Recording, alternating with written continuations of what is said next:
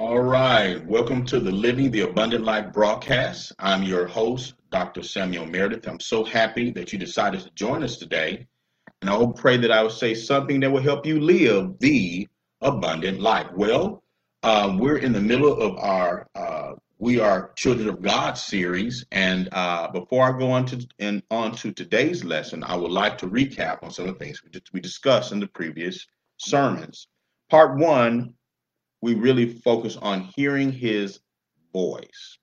You know, as a child, think about it, you have a young child. That young child, even a baby, knows the voice of a mother. The child responds. God's word says that his sheep hear his voice. They know his voice. Now, that's good news. Why is that good news? Because you should never say, I can't hear God's voice. You can hear God's voice. Now, when you're listening for his voice, you're not listening for an audible sound with your ears. You're listening to your heart. You're listening to the inner man, the inner heart, and he'll respond to your heart. All right. You can hear his voice. Why? Because you're a child of the Most High God. All right. Part two, we focused on the Father's love, particularly from the standpoint of he has already given us everything. Now, we looked at the prodigal son. Remember the parable of the prodigal son? The word of God says in the first and the verse 11, I believe it was chapter 15 of, I believe it was Luke chapter 15. The word of God says that he divided his goods between the two sons. The younger son took his portion and went out and squandered it. At the end, the older son, the word of God says that the older son was saying, Father, you haven't done this for me. You didn't give me this. You didn't do this. You didn't do this. But the father continued to say, all that I have is yours. It was already given to the older son, but the son kept expecting the father to give it to him. Now, why is this important to know? Because many times as Christians, we'll make the mistake and say, God, give me this. God bless me. God heal me. But the truth of the matter is, according to the scriptures, not tradition, but the scriptures, he has already given it to us. In fact, one of the scriptures says that he has given us all things that pertains to life and godliness. He's already given it to us. Part three, we talked about how to receive from God. The word of God says, when we pray, we believe that we receive them and we shall have them. We believe that we receive when we pray. Not when we get it, but we have to believe, we have to take it by faith when we pray. And we dealt with that. And another aspect we talked about on the last lesson, part three, was the difference between comprehending God's word, or it being from a knowledge perspective, we understand it. It's in our cerebral thinking, if you will, versus revelation. Revelation, when revealed knowledge, is some spiritual aspects such as faith. It could be God revealing you something, how to deal with something in the natural. But when he does that, it totally changes our hearts. Remember Abraham? When God changed Abraham's name, how it totally changed. He began to speak. He's the father of many nations.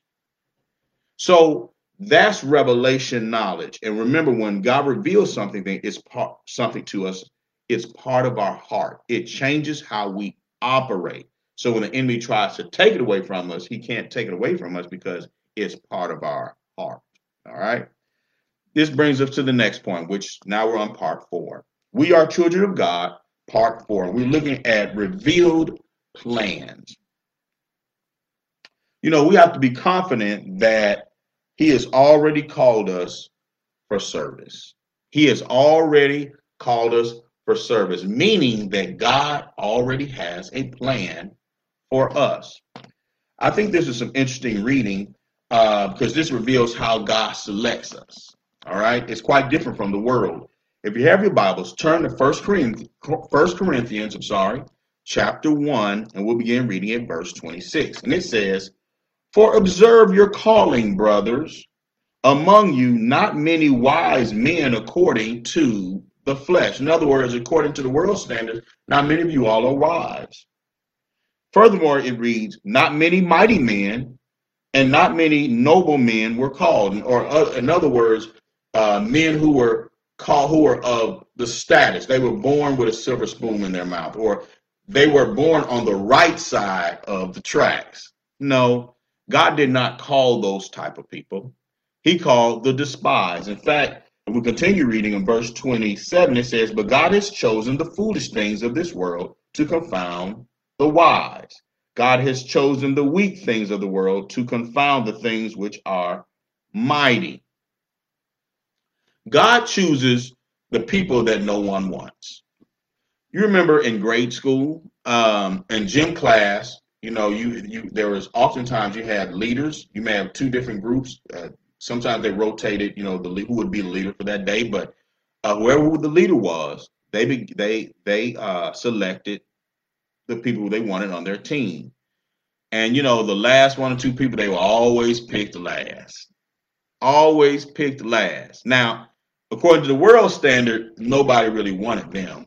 But those people that are picked last are the very people that God will select and make them the athletes of all athletes. That's the way God does things. He is an awesome God. It is what makes him God. He takes the foolish things of this world to confound the wise. I'm reminded as I was preparing this lesson, in the previous century, about 100 years ago, we began to see born these healing evangelists, where they would eventually become healing evangelists, but oftentimes they were sick nigh unto death. In other words, everyone thought they were going to die. And I think about Oral Roberts, Kenneth Hagin, a number of different healing evangelists, where it's interesting, they didn't die. God healed them and they became healing evangelists. Same thing with people who preach prosperity. And I'm not talking about the fake ones. I'm talking about those who are real. Oftentimes, they had to overcome poverty. God will use the foolish things of this world to confound the wise. So Paul was saying, look, observe among yourselves. Look at what you're called to do. But look how the people observed you, or think about your past. God will select someone who totally messed up in an area to be his representative in that very same area. That's just, once again, how God works. That's how he works. In verse 28, it says, and God has chosen the base things of this world and things which are despised. Think about the people who are despised. Yes, and he chooses those things which did not exist to bring to nothing things that do. So in other words, he may select, once again, a person that's broke and everyone knows he's the laughing stock of town, and make him the most prosperous person in the community so he can be glorified. The despised. He will take the unwanted, the despised, the rejected, and make them something that everyone wants. And the only thing people can do is look and behold the goodness and the glory of God on that person's life. Can I share something with you? He wants to do that for you and me. That's why he called us to do the work that we're doing. Once again, he has plans for you. And these plans were before the foundation of the world. If you look at 1 Corinthians chapter 2, beginning in verse 6, it talks about these things. It says that if the rulers of this world, or the enemy, if they had known the plans of God, those plans that God had in his heart before the foundation of the world regarding Christ and what he would do, the word of God says they never would have crucified the Lord of glory. They never would have crucified. Had they known the plans, they would have never crucified him. Let me say this. The same thing holds for you. True to you, I should say. God knows the plan that he has for you. The enemy's nature is to steal, kill, and destroy. Had he known what you would become, he probably would not have tried to stop you, because what he did, he pushed you into your destiny. The enemy cannot help his nature. I'm reminded of the story of the snake. It was a big flood or something like that, and And the snake asked the turtle to let him get on his back so he can sail across the water. And the turtle said, "No, you can't get on my back. You're going to kill me." And the snake said, "No, I'm not going to kill you because I have to survive myself." Well, he convinced the turtle, to my understanding, to go ahead and sail him across, swim across the sea. And so right in the middle of the sea, when the snake bit the turtle. And the turtle replied, to my understanding, "Why did you do that?" The snake said, "I couldn't help it. It's in my nature." The enemy is going to try to steal, kill, and destroy you. That's just in his nature. He can't help it. But in doing something, God has fortified you. He's put something in you to withstand, and it's going to help shape your destiny. Now, listen, I did not say that God is in cahoots with Satan. No, he's not. The enemy is an evil force, but God knows how to put something in you that'll help fortify you, that'll help you stand in the evil day. And he'll encourage you to continue to stand. God loves you, and he has a plan for you before the foundations of the world. Now, the word of God continues to say is about these plans are revealed by his Spirit. In verse 9, it says that, "But it is written, eye has not seen, nor ear heard, nor has it entered into the heart of man the things which God has prepared for those who love him. But it's revealed by the Spirit." By his Spirit, it's revealed to you. Now, how is it revealed to you? Well, we understand that the Holy Spirit dwells on the inside. We also know that our spirit is born again. Well, guess what? The Holy Spirit knows what the plans that the Father has. He'll reveal the plans that the Father has for you. He'll reveal it to you in timing. He'll reveal to you, and sometimes he'll do it slowly. Sometimes he'll give the big picture. Now, he may give you the plan. You just may not know how to get there, but he will always reveal it to you. It's revealed by his Spirit, all right? It's revealed by his Spirit. Now, this what I've talked about is vividly illustrated in the life of Moses. Think about Moses for a moment. God's revealed plan. Moses was the chosen one, all right? The Word of God says that Moses was born, and the Word of God says that the Pharaoh ordered that all the babies be executed. And God blessed Moses' parents to hide him for about 3 months. And then they sailed him down the river to Pharaoh's daughter, where he was safe. And Pharaoh's daughter raised Moses. I should say it this way. Moses was raised in the house of Pharaoh. He was raised in the house. He was a prince of Egypt. Now, one day, as he went out, he saw an Egyptian striking one of his Hebrew or Israelite brothers. And he killed the Egyptian and buried the Egyptian in the sand. The next day, we're talking about God's revealed plan. He sees two Israelites fighting each other. And he says, hey, why are you all doing this? You're brothers. And they said, well, who made you a judge over us? Are you going to kill us like you did the Egyptian? Well, Moses figured out then, it was revealed to him that the thing that he did that he thought was secret, everyone knew it. So he fled. The word also says that this thing got back to Pharaoh's ears, and Pharaoh was going to slay Moses. So he escaped. So what happened after he escaped? Well, he was on the backside of a mountain for 40 years until God called him to go back to Egypt. Now think about this for a moment.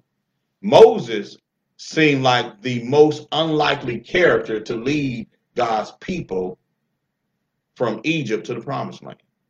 He was a murderer, and he ran away from Pharaoh and never to be heard of or seen for 40 years. He was hiding. How many of y'all understand? No matter what has happened to you, sometimes God will call you to face those fears. No, he will always call you to face those fears. Sometimes it's that very thing that acts as a barrier, but you must get through that, the other side of that, to do the things that God has called you to do. Why? Because Oftentimes the enemy will try to hunt you or put fear in your heart to keep you from moving forward. So oftentimes you have to face those giants. You have to face them. But God is with you. Moses had to face Pharaoh and the whole Egyptian people 40 years later. However, God was with him. And God, as you know the story, Moses began to perform miracles. And so much so that Pharaoh, although he was mighty and powerful, he had to bow down to Moses in a sense. In fact, the Word of God tells us that Moses was like a god to Pharaoh. He was like a god unto Pharaoh. In fact, some of his advisors eventually said, Pharaoh, listen, you cannot win against Moses and his God. You might as well, basically, I'm paraphrasing, you might as well give up. And we know eventually Moses did lead the children of Israel out of Egypt on their way to the promised land. God had called him. God revealed the plan to Moses. He revealed his plan to you. He revealed his plan to you. And so let me say this. Don't look at your shortcomings or the mistakes you made in the past. Yes, God is calling you. Yes, you. You who may have cussed out someone last night. He's calling you, regardless of what your past is. Yes, he's calling you. He is calling you. He will reveal his plan to you. Now let's look at the children of Israel for a moment. I'm going to look at them for a moment. We understand that the children of Israel was in Egypt for 430 years. And I think it was quite interesting in that, according to the scriptures, they were there 430 years, and to the day that they arrived was the same day 430 years later that they left to go to the promised land. They left to go to the promised land. It also says before they left to go, left to go to the promised land, it says that they spoiled the Egyptians. They spoiled the Egyptians before they went on their journey. They spoiled the Egyptians. Only God can do that. Only God can do that. Now, I think it's quite interesting in that once they left Egypt, they were in the wilderness. Some scholars say around a year and a half. Well, what was happening during that time? Well, they were slaves. Remember, they were slaves for 430 years. They couldn't go from slavery to rule in the promised land. God had to teach them how to become a nation. So he took about a year and a half, give or take some months, to teach them how to operate as a nation. Yes, God has plans for you, but there's always a preparation period. There's a preparation period. It took God about a year and a half, once again, to train Israel. He gave them laws. He told them what they could do, could not do. He was training them once again to rule in the promised land.